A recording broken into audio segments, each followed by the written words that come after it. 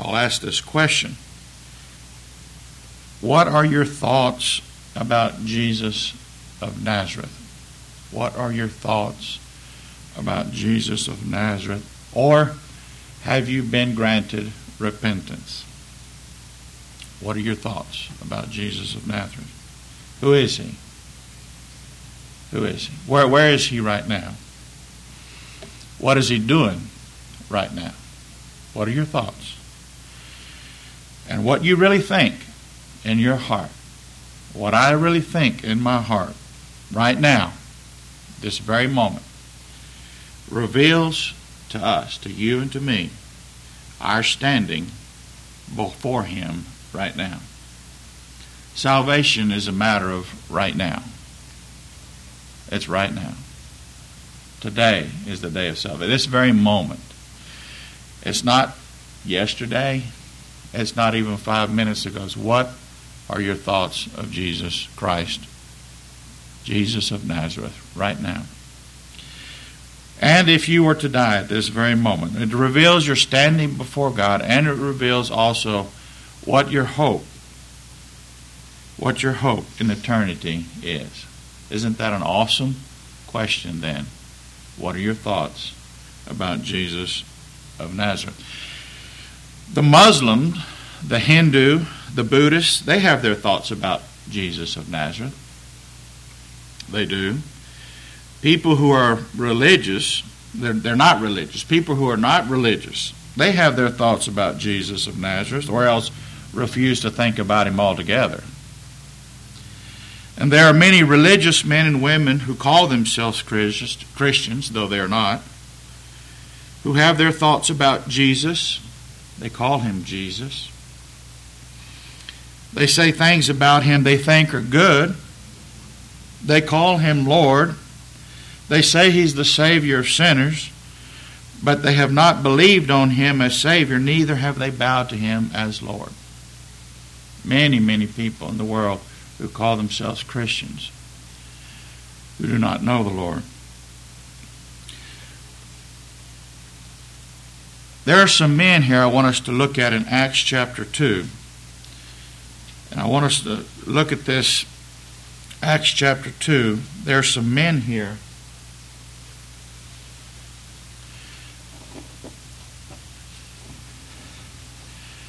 who heard the Apostle Peter preach. And I want us to look there in Acts chapter 2, verse 14. This is when the day of Pentecost came. And it says, "But Peter, standing up with 11, lifted up his voice and said unto them, Ye men of Judea, and all ye that dwell in Jerusalem, be this known unto you, and hearken unto my words." They thought these men were drunk. They were speaking in another language as they didn't understand him. And the Apostle Peter's going to correct their thoughts about what they're thinking. He said, "For these are not drunken, as you suppose, seeing it is but the third hour of the day." It's 9 o'clock in the morning, he's saying. "But this what you're seeing," verse 16, "is that which was spoken by the prophet Joel." This what you're seeing is fulfillment of the prophecy. God said this was going to happen. This was going to come to take place. This is a fulfillment of prophecy of the Old Testament. And it said, verse 17, "And it shall come to pass in the last days, saith God, I will pour out my Spirit upon all flesh, and your sons and your daughters shall prophesy, and your young men shall see visions, and your old men shall dream dreams. And on my servants and on my handmaids I will pour out in those days of my Spirit, and they shall prophesy. And I will show wonders in heaven above, and signs in the earth beneath, blood and fire and vapor of smoke. The sun shall be turned into darkness, and the moon into blood before that great day, notable day of the Lord come. And it shall come to pass that whosoever shall call on the name of the Lord shall be saved." Verse 22. The Apostle Peter says, "Now you men of Israel, hear these words. Jesus of Nazareth. This is who we're talking about. They knew who Jesus of Nazareth was. They knew who Jesus of Nazareth was. They had stood out in front of Pilate not too long before this, and they said, "Crucify him. Crucify. He's an impostor. We will not have this man to reign over us. We have no king but Caesar." And he said, "Ye men of Israel, hear these words. Jesus of Nazareth, a man approved of God among you by miracles and wonders and signs which God did by him in the midst of you, as ye yourselves also know, him being delivered by the determinate counsel and foreknowledge of God, ye have taken and by wicked hands have crucified and slain, whom God hath raised up, having loosed the pains of death, because it was not possible that he should be holden of it. For David speaketh concerning him, concerning Jesus of Nazareth, the Christ. I foresaw the Lord always before my face, for he is on my right hand, that I should not be moved. Therefore did my heart rejoice, and my tongue was glad.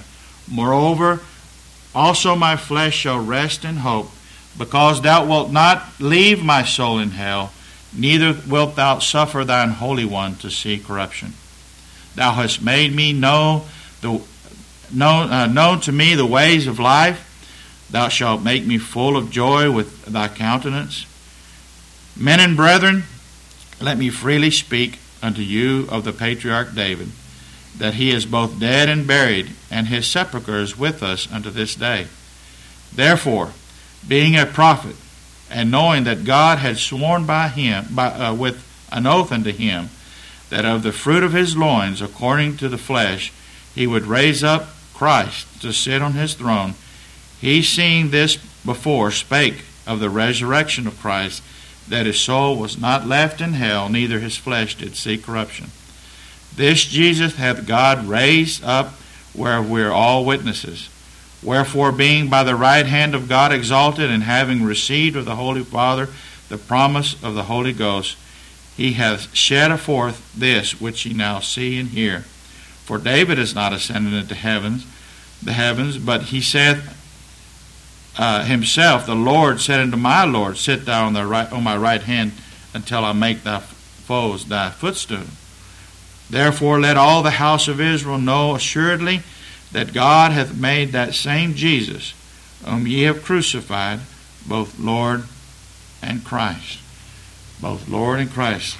Now when they heard this, and this is what I want to talk about, when they heard this, they were pricked in their hearts, and said unto Peter and to the rest of the apostles, Men and brethren, what shall we do? What shall we do? When they heard this, what did they hear? I don't want to spend my message is going to be there in verse 37, but I want us to look at what they heard. What did they hear this day that they could have heard another day? But this day was different. In this respect, God had mercy on them. God had mercy on them. God opened their ears to hear. They had heard this before. They read this text. They read these texts over and over, but they did not believe. What was different today, this day? The Lord opened their hearts. The Lord opened their hearts. He had mercy on them. But what is it they heard? First of all, they heard that this, what they were seeing, was a fulfillment of the prophecy concerning the glorification of the Christ. The glorification of the Christ. God the Father promised God the Son, when he would fulfill all things, and when he would sit on the throne, that he would pour out his Spirit. Look at John chapter 7, if you will. John chapter 7, verse 35. This is given by way of explanation. That's verse 37. In that last day, the great day of the feast, Jesus stood and cried, saying, If any man thirst, let him come unto me and drink. He that believeth on me, as the Scripture has said, out of his belly shall flow rivers of living water. Verse 39. But this spake he of the Spirit, the Holy Spirit, which they that believed on him should receive. For the Holy Ghost was not yet given, because that Jesus was not yet glorified. When the Lord, see who was glorified? It was Jesus who was glorified. To distinguish, Christ is the eternal Son of God. Christ is the eternal Son of God. Christ has no beginning and no end. He is the anointed one of God. This man, Jesus of Nazareth, a man, bone of our bone and flesh of our flesh, he is the Christ. God was manifested in the flesh, and when he, the Lord Jesus Christ, when he fulfilled all that the Father gave him to do, when he finished all the work that God the Father gave him to do, to perfection, the Lord said, God says of him, "This is my beloved Son, in whom I'm well pleased." He finished the work. And when he finished the work, he sat down on the right hand of the Majesty on high. There's a man sitting on the throne in heaven. And he is the King of kings and Lord of lords. And he's ruling right now in your life and in my life. We cannot make him Lord. He is Lord. He is Lord. And all things that come into our life are directed by him. And they're directed for him. They're directed for him. All things that bring glory to his name. All things. He is the King of kings. And so what they heard, first of all, this is a fulfillment of prophecy. You see, the Christ, the Lord Jesus Christ, he is the Christ of God. But he is the Christ because he fulfills all the promises of the Old Testament Scriptures. All the things that were written of him must be fulfilled in the Old Testament Scriptures, or else he's not the Christ of God. But this is to show these men that this is the fulfillment of what God had said would take place this day at Pentecost. Then you notice there it says, "Ye men of Israel, Jesus of Nazareth, a man." He's a real man. This is what they heard. He was a real man. They knew he was a real man. What they didn't know is that he is God manifest in the flesh. One day they picked up stones to cast at him, and he said, which good works do you stone me? They said, "Not for good works, but because you, being a man, you make yourself to be God." They had it backwards, right? Him being God, he made himself man. The Word was made flesh. But he is a real man, bone of our bone and flesh of our flesh.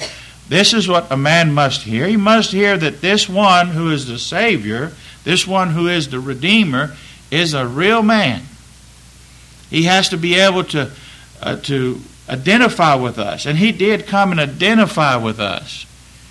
He came and identified with us in this cesspool. He took our own, and how wonderful it is to think about this. He didn't take on the nature of angels. He didn't take on the nature of angels. He took on the nature of man. Lower than the angels. Lower than the angels. He's a real man. And then also, notice there he says, approved of God. Approved. There is no other man that is approved of God. Did you know that? There's no other man that is approved of God. This is my beloved Son, in whom I'm well pleased. The only way that God could be pleased with us is if we're in this man, in the Lord Jesus Christ. God is pleased with him, with his work. A man approved of God among you by miracles and wonders. Nicodemus came to the Lord and said, we know you're a man sent of God, because no man can do the things you do except God be with him. Well, that's true. But all the miracles that he did testified of who he was, who he is. He is the Christ. approved of God by these miracles. The miracles that he did were the miracles that God the Father gave him to do. Our wonders inside, which God did by him in the midst of you, as you yourself also know. You know this. And you also know this about him. You know he was a man. And you know he's approved of God.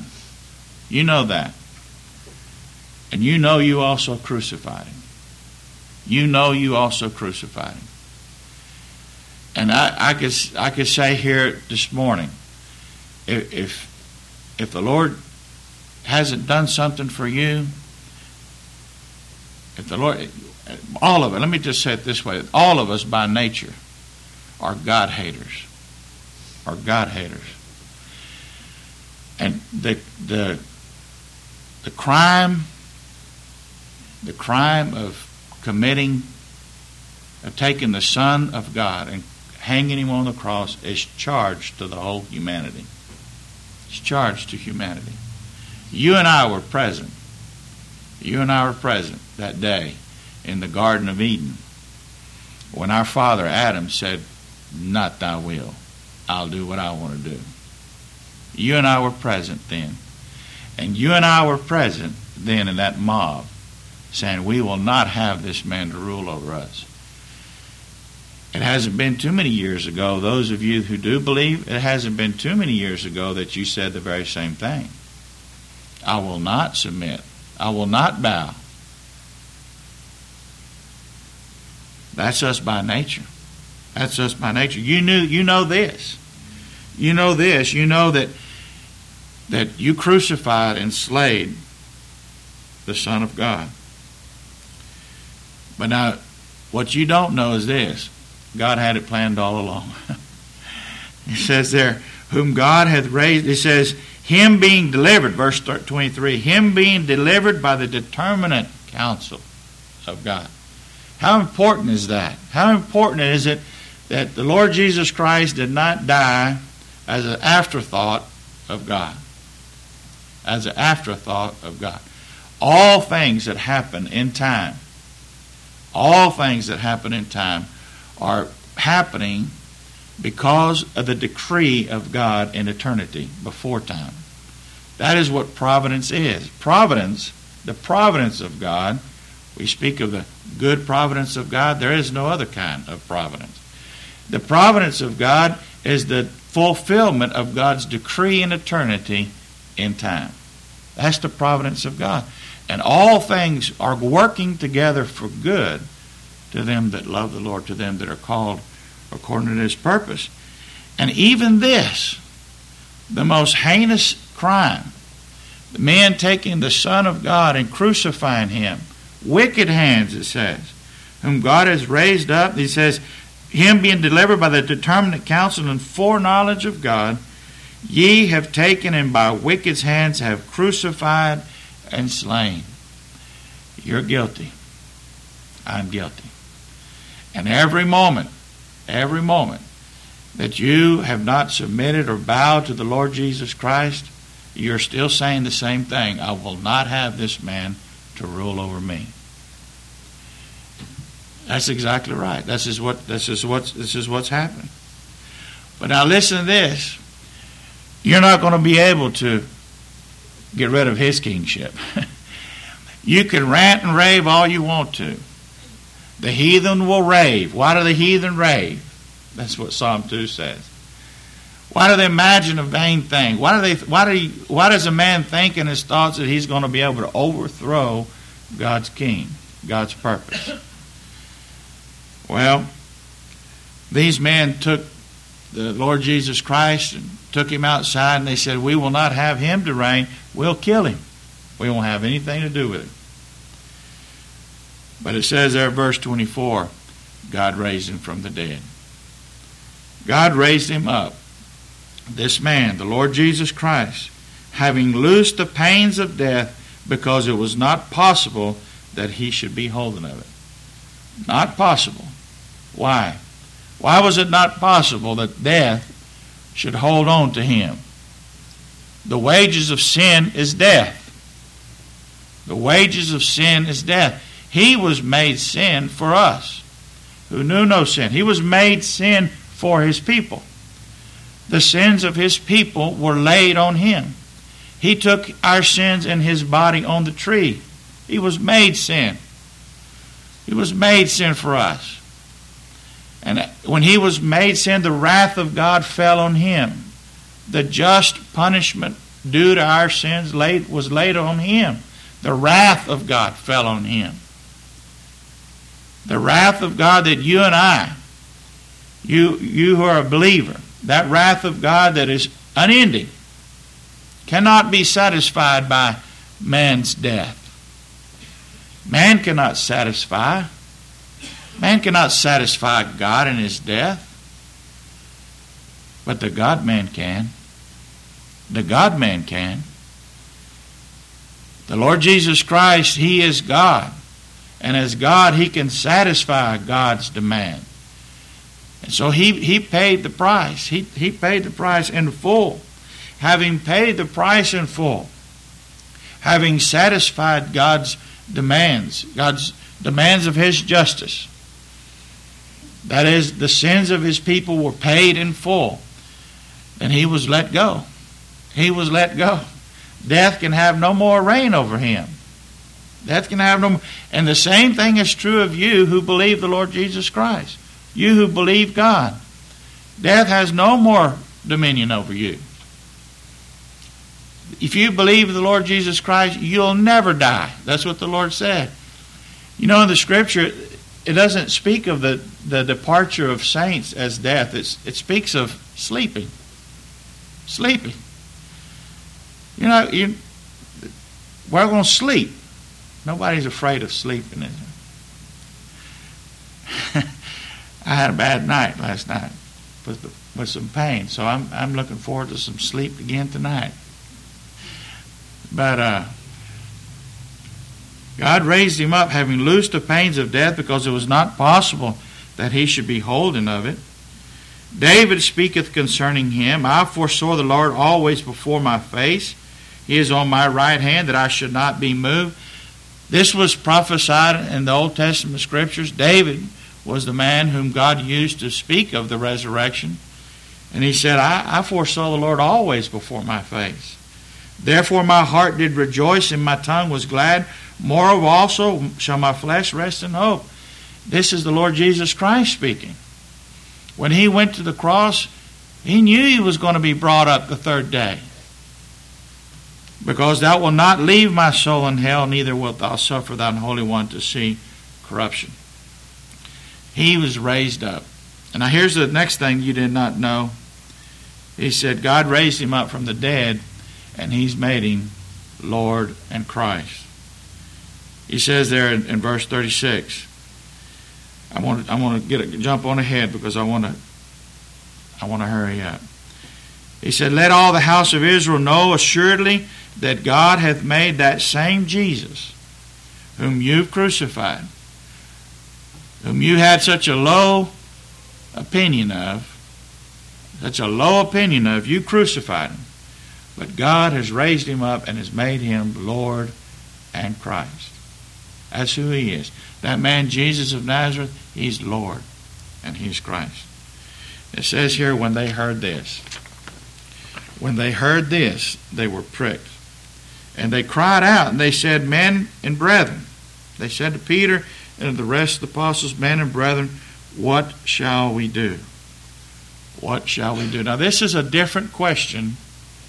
Than we have in John chapter 6. If you look at John chapter 6 and verse 28, this is a different question than these men posed our Lord on one day when they had seen the Lord do this miracle, and they followed after Him. And in verse 28, verse 27, the Lord said, labor not for the meat which perisheth, but for that meat which endureth unto everlasting life, which the Son of Man shall give unto you, for Him hath God the Father sealed. God the Father has approved, setting forth. And they said unto Him, what shall we do, that we might work the works of God? What shall we do that we might work the works of God? Now, what they're thinking is, we're going to do something to earn salvation. The Lord said, labor not for the meat, and they understood by laboring, they thought, well, that means work. And the Lord said this in verse 29, correcting their thoughts. He said unto them, this is the work of God. It's God's work. This is the work of God, that you believe on him whom he has sent. So that if you believe on him whom he has sent, this is God-given faith. It's the work of God. It's different. This is a different question. These men were thinking, well, we're going to work something. But these men right here in Acts chapter 2, this is the question of a person who has been convicted, of their sin. What shall we do? What shall we do? We have been guilty. We're guilty of murdering the Lord of glory. What shall we do? They're convicted that this man whom they thought so little of is in fact Jesus of Nazareth, as Jesus the Christ. He is Lord and he is Christ. They're convicted of this. And so they pose this question, what shall we do? Now, the answer the Apostle Peter says, Apostle Peter said to them, repent and be baptized, every one of you, in the name of Jesus Christ, for the remission of sins, and ye shall receive the gift of the Holy Ghost. Repent. Repent and be baptized.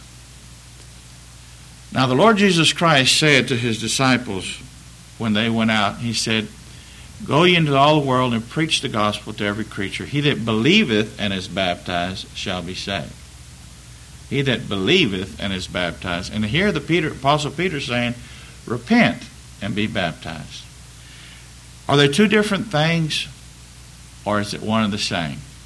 Are they two different things, or is it one and the same? Well, there are two different things, but they happened at the same time. You cannot repent without believing.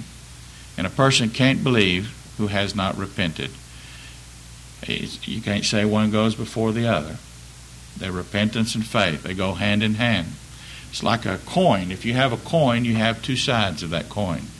You can't have a coin with just one side. You can't have a sheet of paper with just one side. You have a front and a back. So that a person that has repented is a person that believes. But I want us to consider this. The Apostle Paul said, repent and be baptized. Now we know that he's not saying that he could do something to obligate God. In Ephesians chapter 2 and verse 8 it says, for by grace are you saved through faith. For by grace are you saved through faith, and that's not of yourself, it is the gift of God. Not of works, lest any man should boast.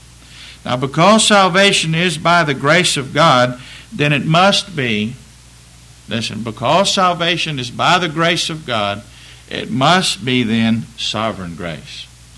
Sovereign grace. There is no other kind of grace but sovereign grace.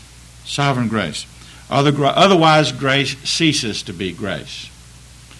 If there's any kind of grace that's not sovereign grace, that's works. Isn't that right? If there's any kind of grace that's preached they say it's not sovereign grace, believe me, look for it, you'll find works. You'll find works. Now, salvation is by the sovereign grace of God in Christ Jesus, because man cannot obligate God. Man cannot obligate God to have mercy. Repent. It's not saying repent so you can obligate God. No, repentance is a gift of God. It's the sovereign grace of God, because man cannot obligate God to save him. God does not owe you and I mercy. God does not owe you and I salvation. We're sinners by birth, by choice, and by practice. We have broken God's holy law. We've rebelled against his rulership. And then we also guilty of the death of the Lord Jesus Christ. We're guilty. The only thing that we could say God really owes us is death. Death. The wages of sin is death. God does not owe you and I mercy. And as soon as a person thinks God owes them something, as soon as a person thinks that God owes them something, that's the road to a fall. That's the road to a fall. Pride goeth before destruction, and a haughty spirit before a fall. You know, there are some people, our Lord came to his own town. You remember that in Luke chapter 4. There's some people that came to our Lord when he came to his own town there in Nazareth. And they thought for sure, if the Lord's going to do something, he's going to do it for us. You know, if the Lord's going to do something, he's going to do it for us. And many people have that idea. If the Lord's going to save somebody, then surely he's going to save me, because I'm a good member. I'm an upstanding member of the church, and I go to church 3 times a week, and I give my offerings, and so on and so forth. You know, they give their resume. Surely God's going to have mercy on me. That's not sovereign mercy. That's not sovereign grace. But these people, they thought that they had somehow or another, they had a foothold on the Lord Jesus Christ. And they thought, well, he's going to do something. And in verse 25, the Lord's setting them straight. You could read this later on in your home. But the Lord is setting them straight in their thoughts. He said, I tell you the truth, many widows were in Israel in the time of Elias, when the heavens were shut up 3 years and 6 months, when the great famine was throughout all the land. But unto none of them was Elias sent, but unto Sarepta, in the city of Sidon, unto a woman that was a widow, unto a Gentile woman. What is the Lord saying there? God will have mercy on whom he'll have mercy. He'll have compassion on whom he'll have compassion. That's what he's saying. You can't obligate God. And it said there were many lepers in Israel in the time of Eliseus the prophet, and none of them was cleansed, saving Naaman the Syrian. And all in the synagogue, what was their response to that? It says, all in the synagogue, when they heard these things, they were filled with wrath. Men, how they hate the sovereign right of God to choose and do whatsoever he will. Sovereign election, sovereign choice of God. It's not of your choice, it's God's choice. Not of my choice. They rose up and thrust him out of the city and led him under the brow of the hill whereupon the city was built, that they might cast him down headlong. Well, this is the first lesson I believe a person needs to understand. Salvation's by grace, therefore you cannot obligate God. It's of him that showeth mercy.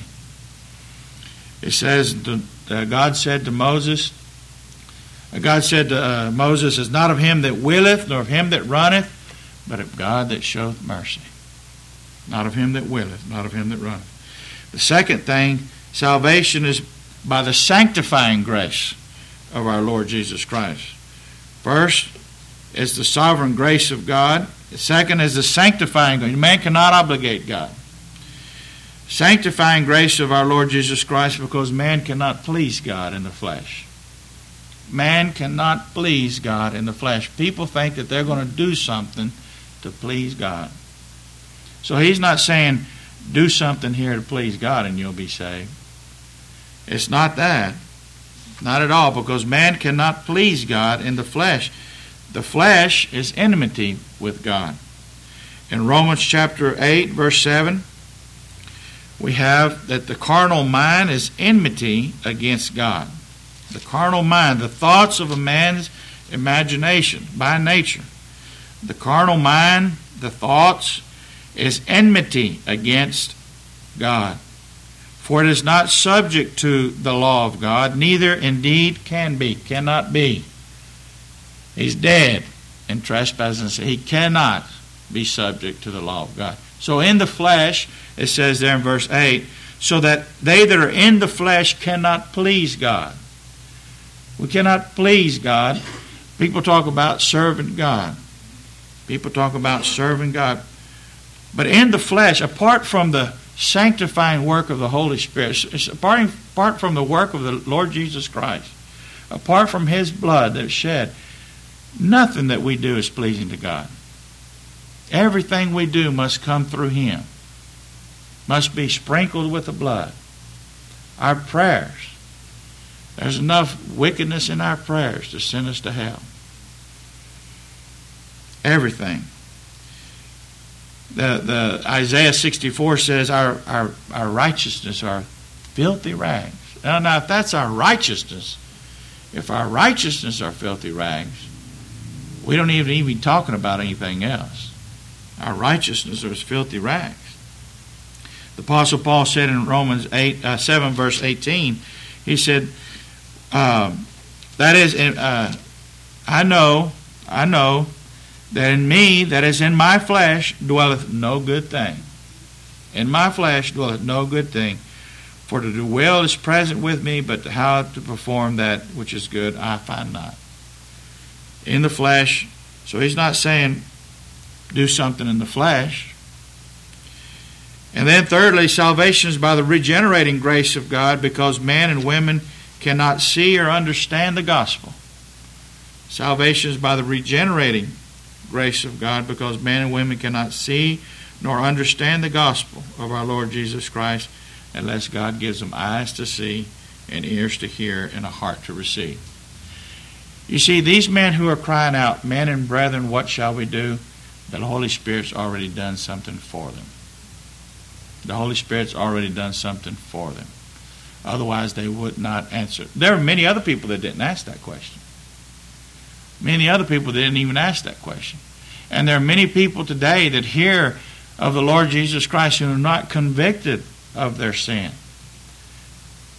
What sin am I talking about?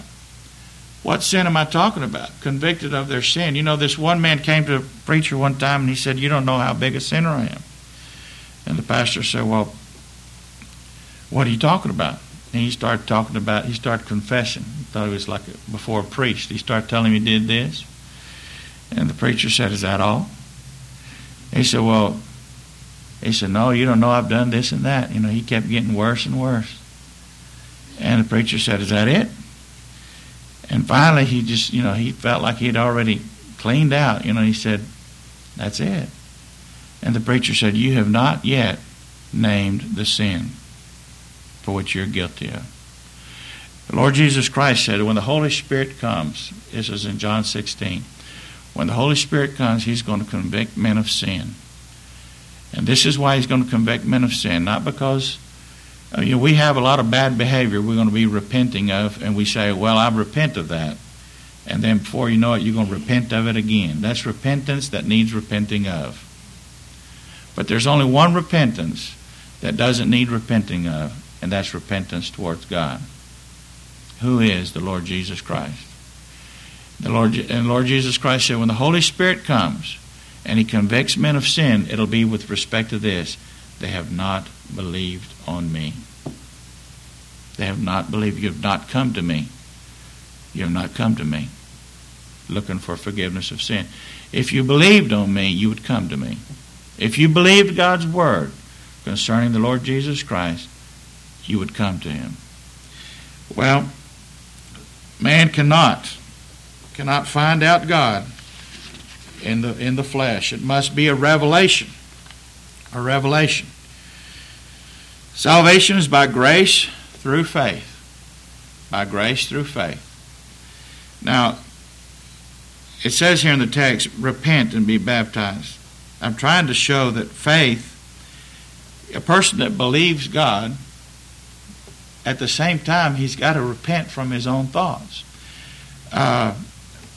We read that in Isaiah 55 this morning. Isaiah 55, verse 7, I believe it is.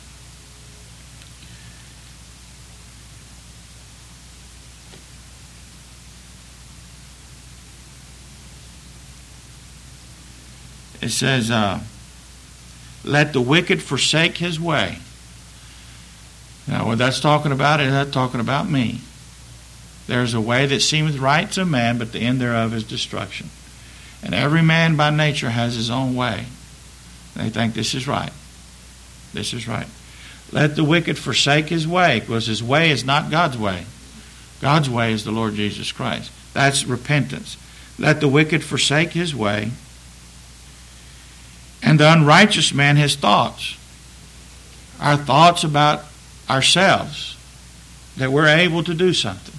Our thoughts about who Christ is, the need for Christ. See, no man can say he's believed God unless he's come to Christ, because otherwise he's trusting in himself. Let me say that again.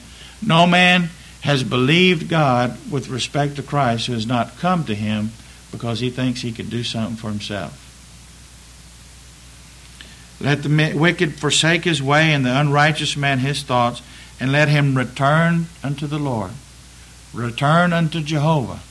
There you have the both. You have repentance and faith. Turn to Jehovah. How do you turn to Jehovah? In Christ Jesus. That's coming to the Lord Jesus Christ. Turn to the Lord, and he will have mercy on him, and to our God, for he will be abundantly pardoned. What a great promise. The Lord said that. He said, all that come unto me I will in no wise cast out. So that if you really come to the Lord Jesus Christ, it's by the grace of God.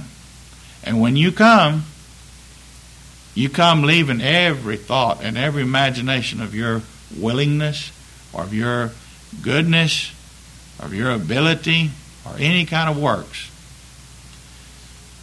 or else you're not coming. You're not coming. Well, salvation is by grace through faith. You see, these men, they believed. That's why they cried out, what shall we do? They believed this report that the Apostle Peter was speaking. They said, what shall we do? They believed. They believed that we are the ones, we are the sinner. I am the sinner. A person that believes God with this respect. He believes he's a sinner. Right? A person believes God, he believes he's a sinner. Being a sinner never excluded anyone from coming to Christ. Being a sinner never excluded anyone from coming to Christ. Jesus Christ came to the world to save sinners. He came to save sinners. Apostle Paul said in Timothy, this is a worthy, faithful saying, worthy of all acceptation, that Jesus Christ came to the world to save sinners. Well, that's not, if he came to save sinners and I'm not a sinner, that's no benefit to me. If he came to save sinners and you're not a sinner, then you just excluded yourself from the only hope there is. The Apostle Paul said, whom I'm chief. I'm chief. Came to save sinners, whom I'm chief. He came to seek and to save that which was lost. You see, he saved that thief on the cross. That thief on the cross, what did he recognize about himself? He said, we're receiving exactly what we deserve. He said to that other man, he said, don't you fear God? That's the grace of God revealed to him at the hour of death. At one time he was reviling. He had a bad opinion of this man, Jesus of Nazareth. He had a bad opinion. He was reviling him just like the other man. And then the Lord had mercy on him. And he was able to see what he wasn't able to see before. And he said, don't you fear God? Don't you fear God? See what God is doing to that one has done nothing? What are you and I? If we fall in the hands of this living God, what is he going to do with us? Don't you fear God? We're receiving what we justly deserve. But this man had done no wrong.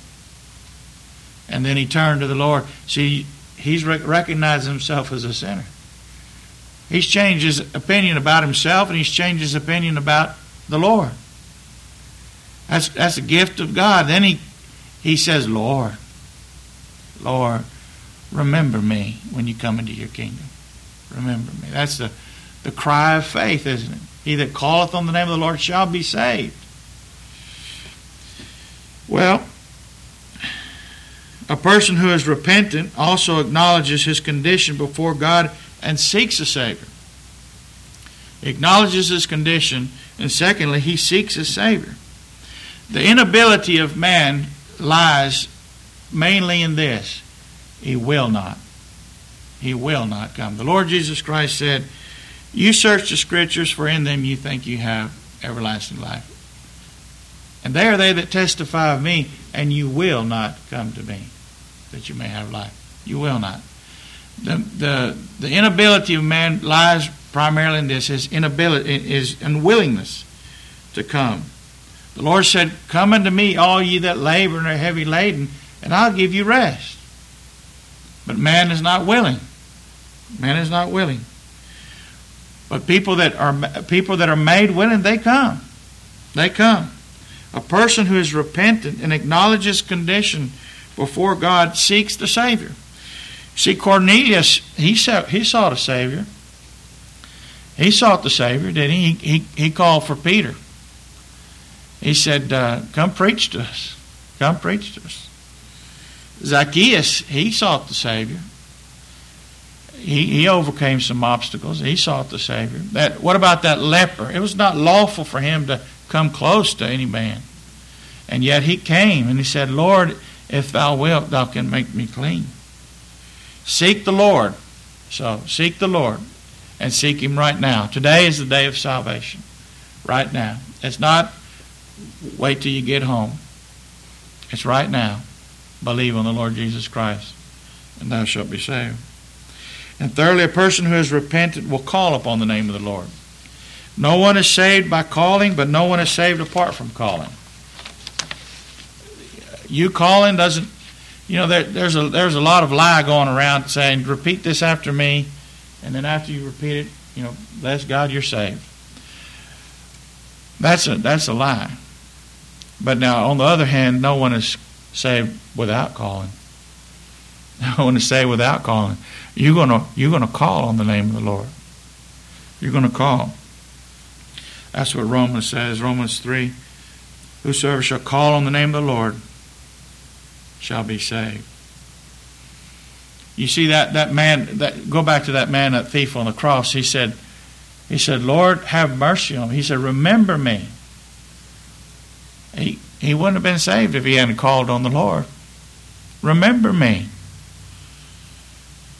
And a person that is repentant will follow the Lord. Obedience. You see, this obedience here is mentioned this way. Repent and be baptized. Perhaps there's someone here who says, well, I believe everything you say. Everything I've heard you say, I believe. Well, here's the first point of obedience. Be baptized.